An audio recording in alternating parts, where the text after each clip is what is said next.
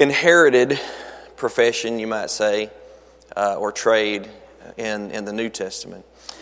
And of course, we left off talking a little bit about the temple, the building of the temple, things of that sort. The next part that we'll go to, I'll go ahead and see if I can forward to it real quick. There we go, carpentry in the Bible. Let's see. Okay, it's all right. That should be the right place. There we go. All right, so continuing on with that thought pattern, though, about carpentry that is mentioned in the Old Testament and the New Testament as well. If you look over at Isaiah chapter 41, verse 7, God himself in this passage actually describes himself as a builder or a carpenter.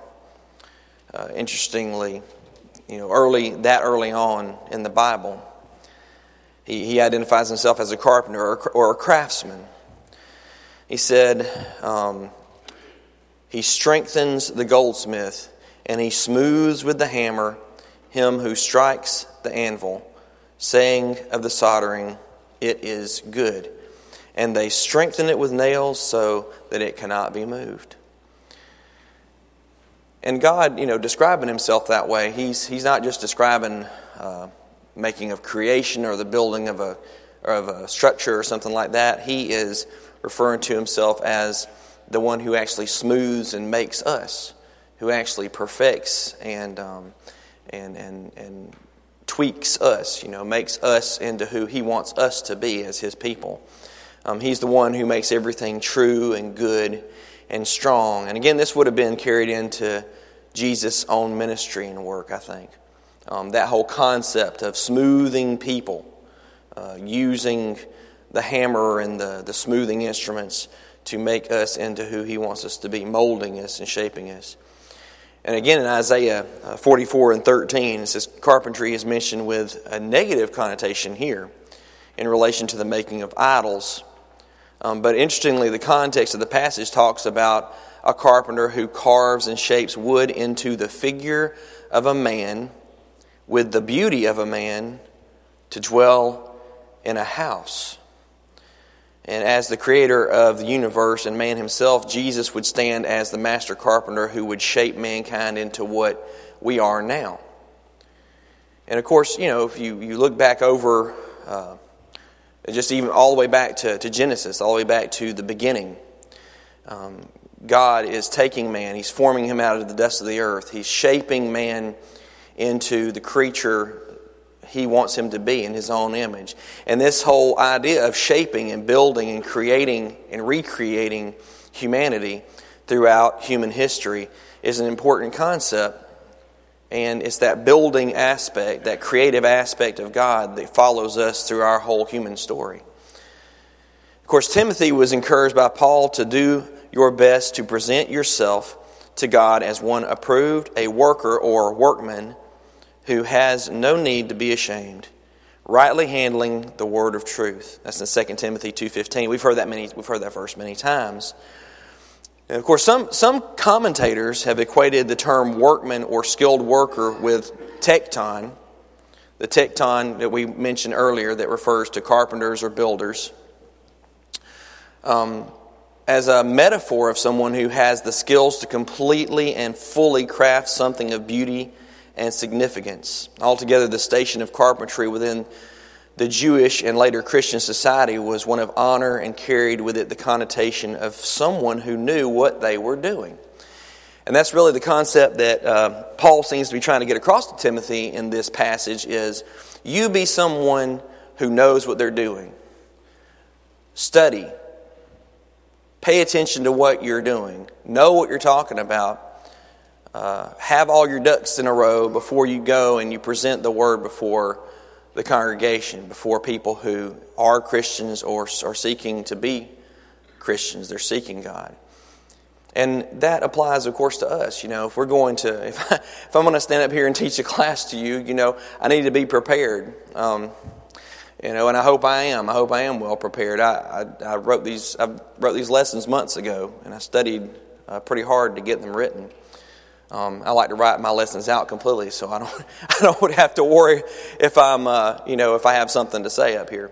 But that was the idea: is Timothy, be that tekton, be that craftsman, be that carpenter, that workman who knows what he's doing, who is skilled at crafting your words, skilled at crafting what needs to be said through the Holy Spirit to preach the gospel. So now that we've kind of talked a little bit about carpentry in the Bible and Jesus the carpenter, we want to move on to Jesus the carpenter as a man. Okay. Of course, our last lesson we talked about Jesus the man, how he has a mission, fits into creation, fits into humanity. The fact that we all are imbued with this need to work, this need to do something, this need to be creative, this need to be occupied. So this kind of goes along with that thought pattern. There are some direct references in the New Testament to the fact that Jesus was employed at least for some time in the trade of carpentry. The fact that Joseph, his earthly father, was identified as a carpenter is, of course, a solid indication of the trade Jesus would have learned while growing up, since the firstborn son would not only have learned his father's business, but would have been expected to take it over after his father's retirement and death, thereby providing for the family and passing the skill to his own offspring. So it was a big deal back in that day for the firstborn son to sort of have this passing of the torch from the father to son of the occupation, the family business, the trade that his father performed when he was living and working throughout his adult life. And so Jesus, being the firstborn son, would have been expected by his family to actually take that trade, to take the hammer from his dad, so to speak, and to continue in doing that trade. Of course, things didn't really go that way, which led to some strange circumstances between him and his family, and we'll see that here in a moment. If you look at Matthew 13, verse 55, the fact that Joseph was a carpenter is seen here, and when Jesus is rejected in his hometown. If you listen to that, you can read or listen to this verse. It says, "Is this not the carpenter's son? Is this not his mother called Mary? And are not his brothers James, Joseph, and Simon, and Judas, or Judah? The people of Nazareth only saw Jesus as the one who made furniture and fixed roofs." That's how they saw him. The people in his own hometown, when they looked at him, they said, "Aren't you the carpenter's son? Isn't this your mom and your brothers? Aren't you related to them?" When they looked at him, they saw a guy who was a carpenter. That's how they saw him. That's how they understood him. And while contempt definitely played a part in their misunderstanding, there was also incredulity toward Jesus, as he would have been seen as abdicating his position as caregiver and family head as the firstborn son. The people of Nazareth may have been holding a grudge based on what they misconstrued as a deadbeat firstborn son who should have never left carpentry for some silly half-baked ministry. You ever thought about that? How they must have completely misconstrued the situation. But from a worldly standpoint, that's more than likely what they saw when they saw Jesus come back home. They're like, "Didn't you leave? Didn't you run away? Didn't you totally give up on your family and go crazy and decide you were going to go run off and preach some new weird offshoot of Judaism?" That's how they would have seen him. Of course, we know better, but I mean, that's a hard thing to get around. That's a hard thing to bring people back from. Just consider, if anybody in this auditorium did something like that today, it'd be a hard thing to get around and to come back from. And in Mark 6 and verse 3, we see a clearer, I think, depiction of and wording of the same event. Mark records this as well. It says, "Is not this the carpenter?" Didn't call him carpenter's son here. He calls him actually carpenter. "The son of Mary and the brother of James and Judas and Judah and Simon? And are not his sisters here with us also?" So he refers to his sisters as well. "And they took offense at him." Here Jesus is identified not just as the son of a carpenter, but as a master of the trade itself.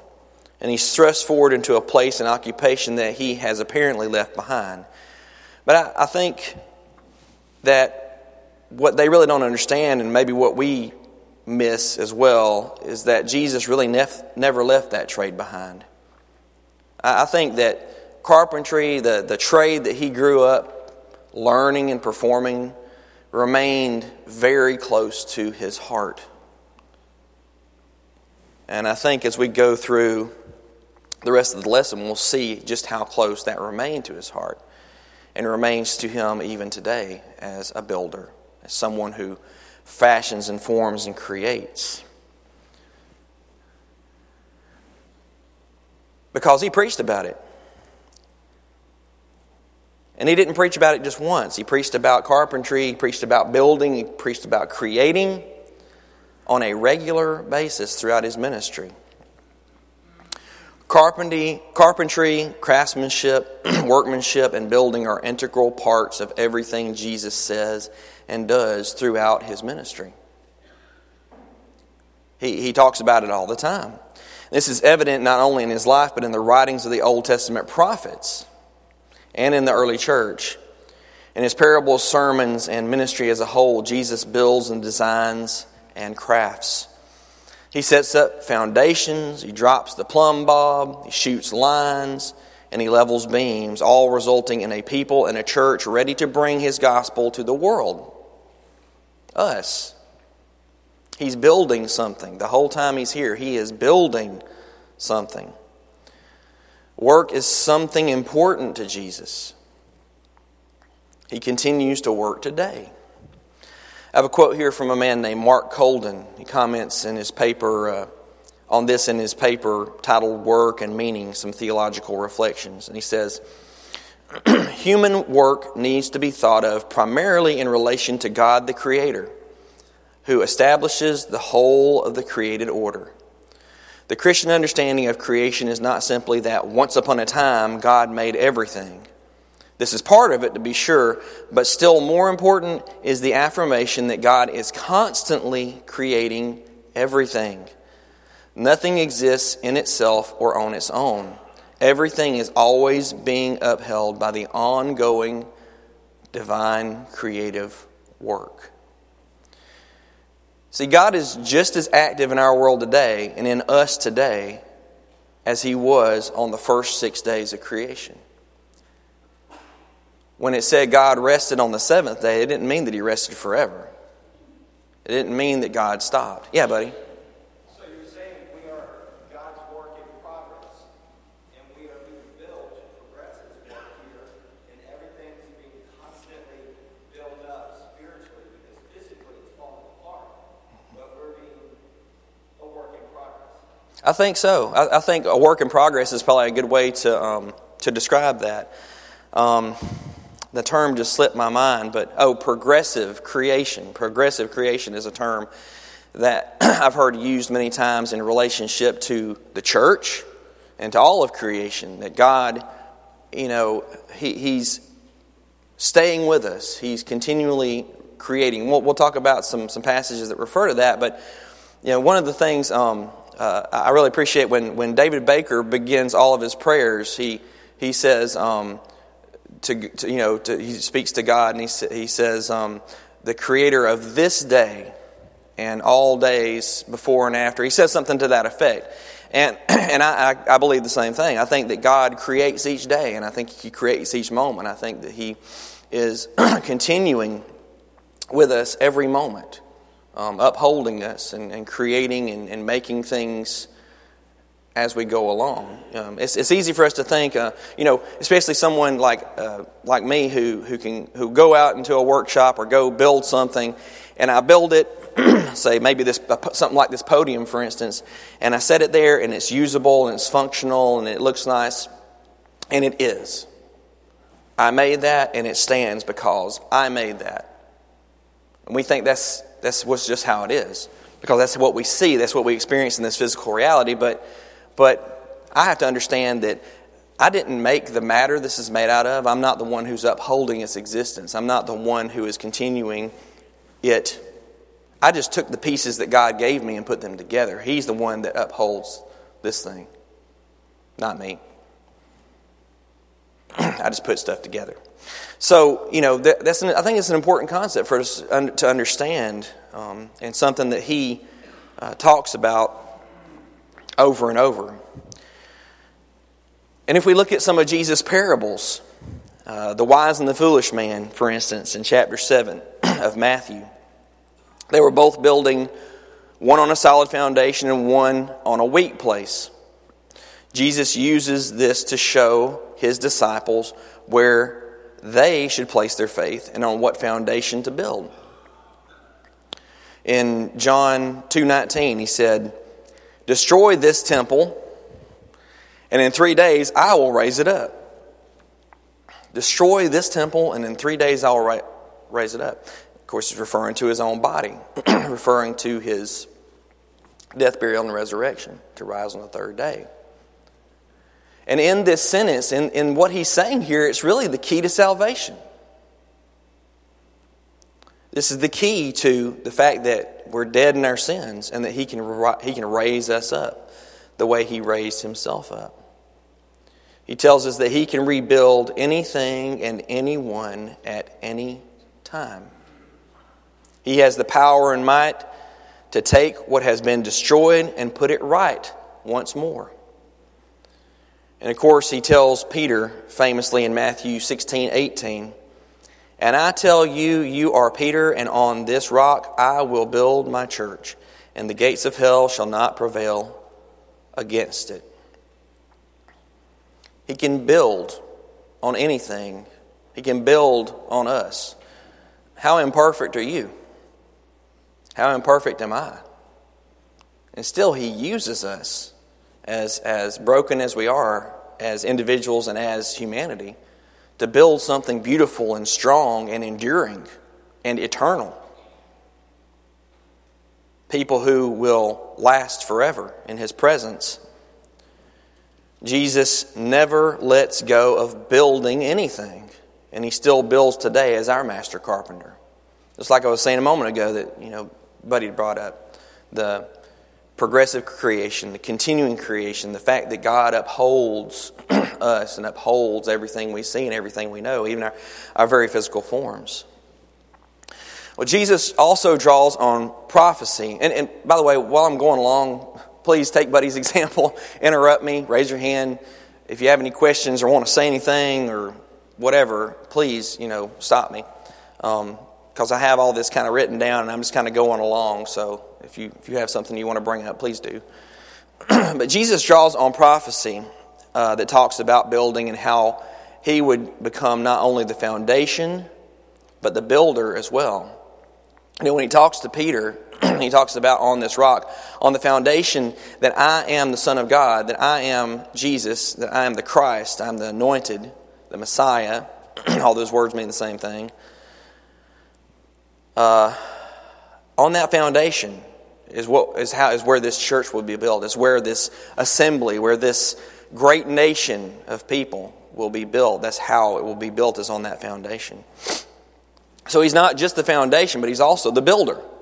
He's also the person who actually puts it all together. In Psalm 118, verse 22, we've heard this one before. The stone that the builders rejected has become the cornerstone. He also points that out in Matthew 21, 42 through 44. He brings that verse back into the forefront. Jesus doesn't just talk about how everything will be built on Him, but that His power will overcome everything and everyone who doesn't build on Him. If you look back at the wise and the foolish builder, the person who builds his house on the sand is overcome by the floods, is overcome by the rains, is overcome by the winds, and everything falls because he didn't build on the firm foundation, the solid foundation, the only enduring eternal foundation that is Jesus Christ himself.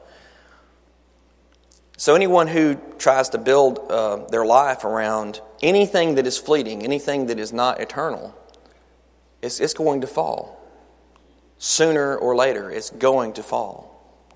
If we build our lives around our own pride or our own shame or our own envy, strife, or anything like that, which many people unfortunately try to do, it will fall.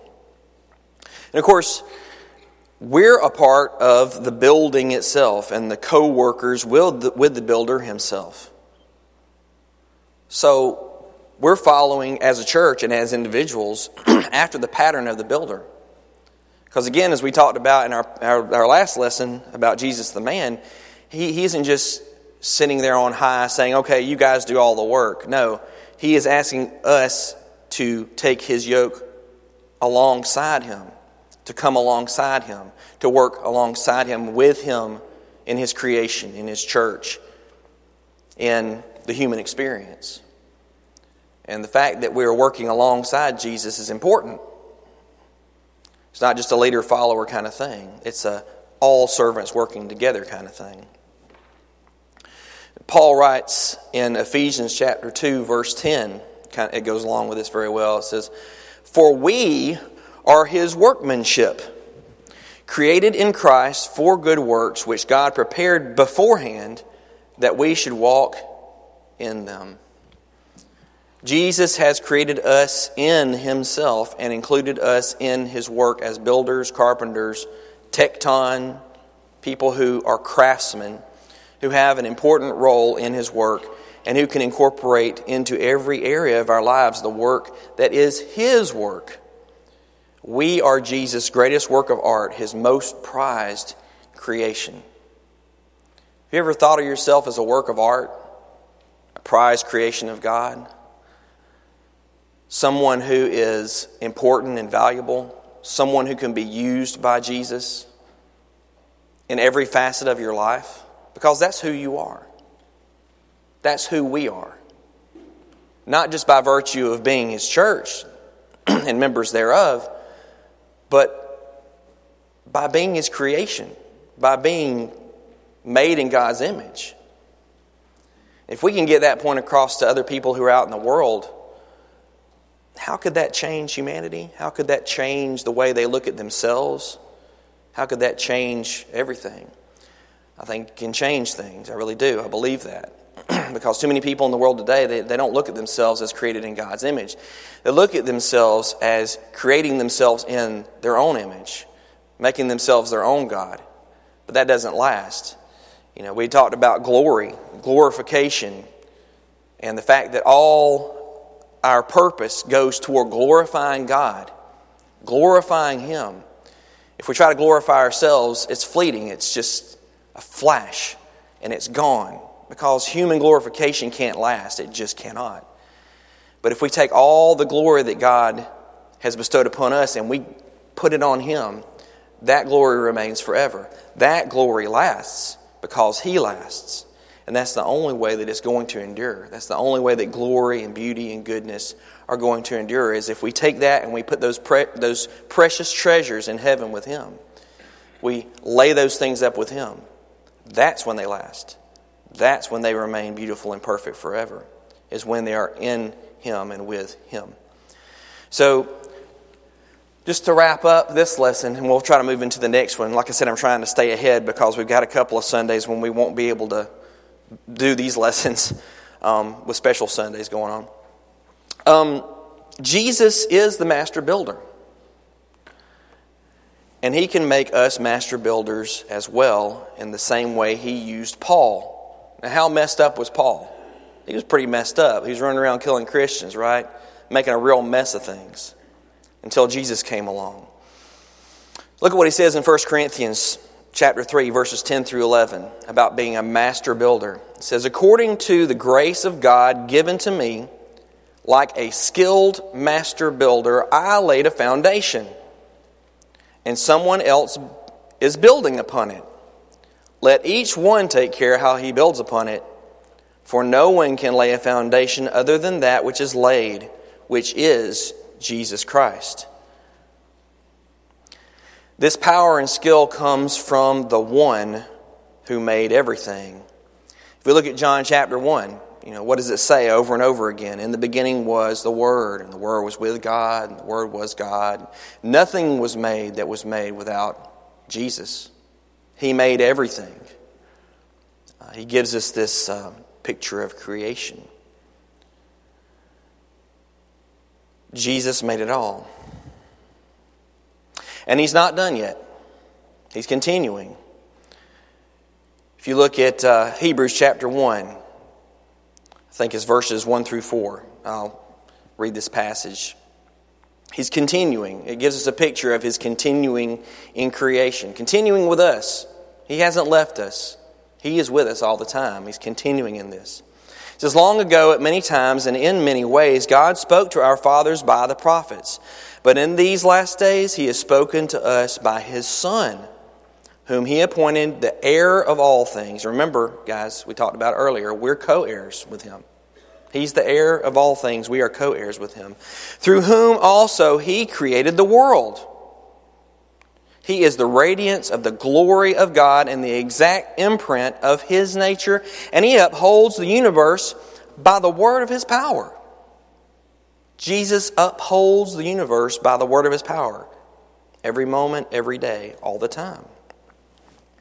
"After making purification for sins, He sat down at the right hand of the Majesty on high, having become as much superior to angels as the name He has inherited, and more excellent than theirs." Jesus is more excellent than all the angels. Jesus is still working and building today. He upholds the universe. He upholds everything. He upholds you and me by the word of His power. That's who He is. Jesus is still working and building today. He is still that artisan, that tecton, that craftsman, that carpenter, crafting and carving away the pieces that don't fit. And He's still making and caring for and keeping every one of us. He's looking over us. He's taking care of us, loving us, trying to bring us farther into His service and into His creation. Oh, I'm sorry. It was already on. Can y'all go back a slide for me? I know I can't do it on this thing. It was already where I wanted to be, the work application. So just a little bit to wrap up here with the work application part. So I try to, at the end of each lesson, kind of show how it fits with us, how we can apply this in our own work as we go out into our workplaces. Not just from a vocational standpoint, but of course from a spiritual standpoint. So, as craftsmen and women, craftswomen, we work alongside Jesus, and we need to pay close attention to the details while seeing the wider view of our work for Him and with Him, and work with Him as He works through us. There's great value in knowing that we're doing as Paul told Timothy to do. If we're going to be true workmen, we have to practice the craft of making the beautiful work of art in His kingdom, just as we pay attention to detail in our daily work. So, if I'm at work and I'm paying close attention to detail and doing all the best things that I possibly can do there, should I do the same thing as I'm working in His kingdom? And that doesn't mean just here as we worship and do service projects together and things like that. That means in every aspect of our lives. The work we do has the propensity to become a deeply defining part of our lives, as Jesus' carpentry apparently did for Him. We can use our understanding and knowledge of our secular work to instruct and lead in the kingdom of heaven. There is a place for your talent in His kingdom. So no matter what it is you do, if you have a talent, if there's something that you do well and you know it, you bring that to God. That is something that you bring to His service. It's something that you can use in His kingdom. And I believe He wants that for you. He wants you to be able to do that and to work for Him in that way. So just a few questions for thought that I'll throw out here at the end. How can you use your own knowledge, work knowledge, and experience in God's kingdom? What do you think?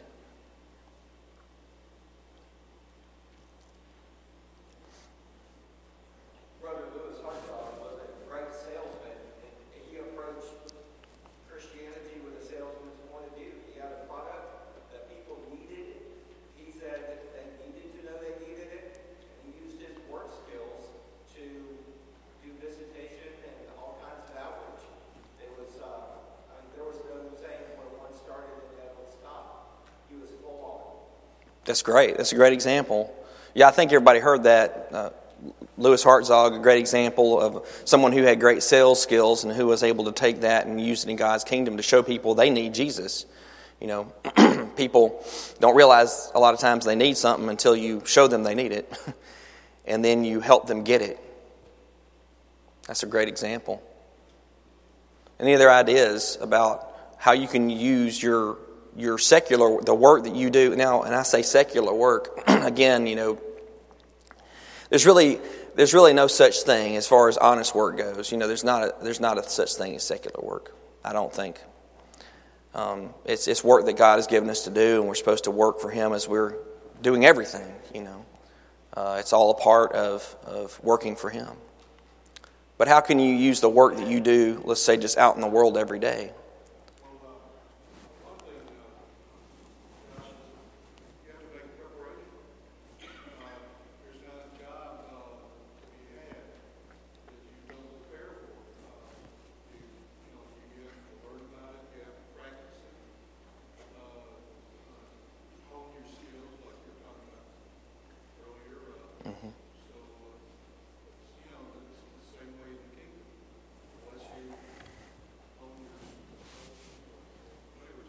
Mm-hmm.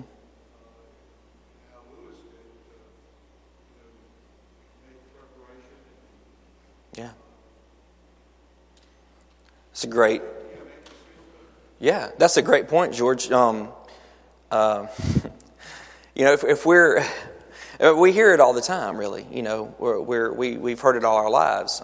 Read your Bible, pray. You know, make that preparation in your daily life, just like you would for any other work that you would do. You know, use your work. It's kind of a backwards feeding example. You know, if I go to work and I don't have all my stuff scheduled and I don't have my plans laid out and I don't study the things that I need to study to know what I'm supposed to do and then put that into practice and things like that, I'm not going to get very far, am I? I'm not going to be a very successful employee, am I?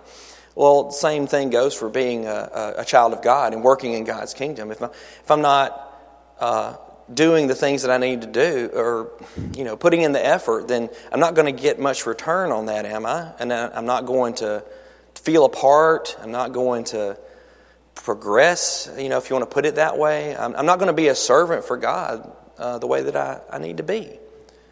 So it all goes together. It all really kind of runs together, and yeah.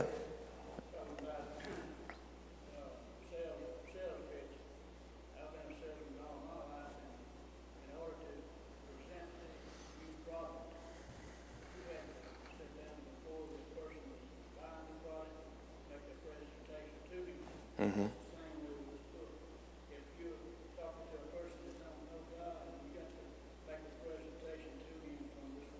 Mm-hmm. Wow, yeah, that's great. That's absolutely, that makes a lot of sense. That, if you're, Brother Wayne was saying he's been a salesman all his life, and if you're going to present a new product to someone, you have to have a presentation ready to go, right? And same thing with the Word of God. If we're going to present the Word of God to people, then we kind of need to be ready to go. Like Paul was telling Timothy, right? Be that tecton, be that craftsman. Know what you're doing, know what you're saying, know what you're talking about before you sit down with somebody and move into that conversation. It's a very important point. Well, another question. How does Jesus' work ethic and attention to detail as a craftsman find its way into your work? We'll just say work.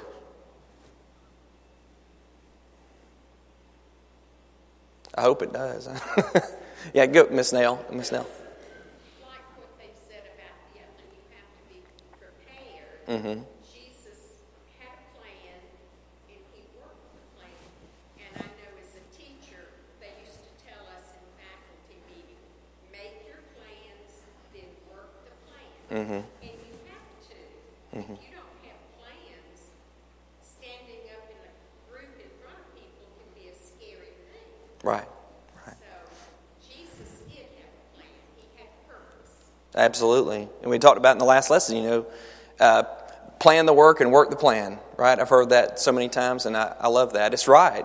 If we have to have something laid out, something ready to go, and then execute it. Be ready, be prepared. In season and out of season. We've heard that before. So. All right, that's a great point, Miss Nell. Thank you. As a master builder for Jesus, what foundation are you laying in your secular work, your personal life, and your church work?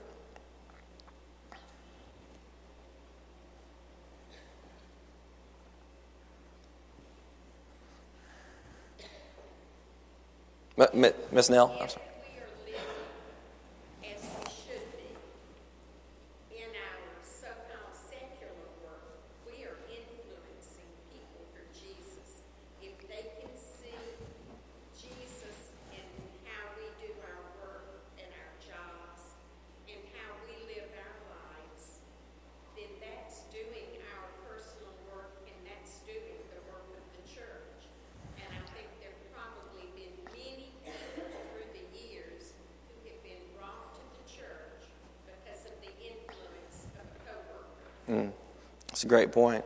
We're exemplars, in every facet of our lives. We're letting our light shine before men, and that glorifies God. And that shows, makes a big difference.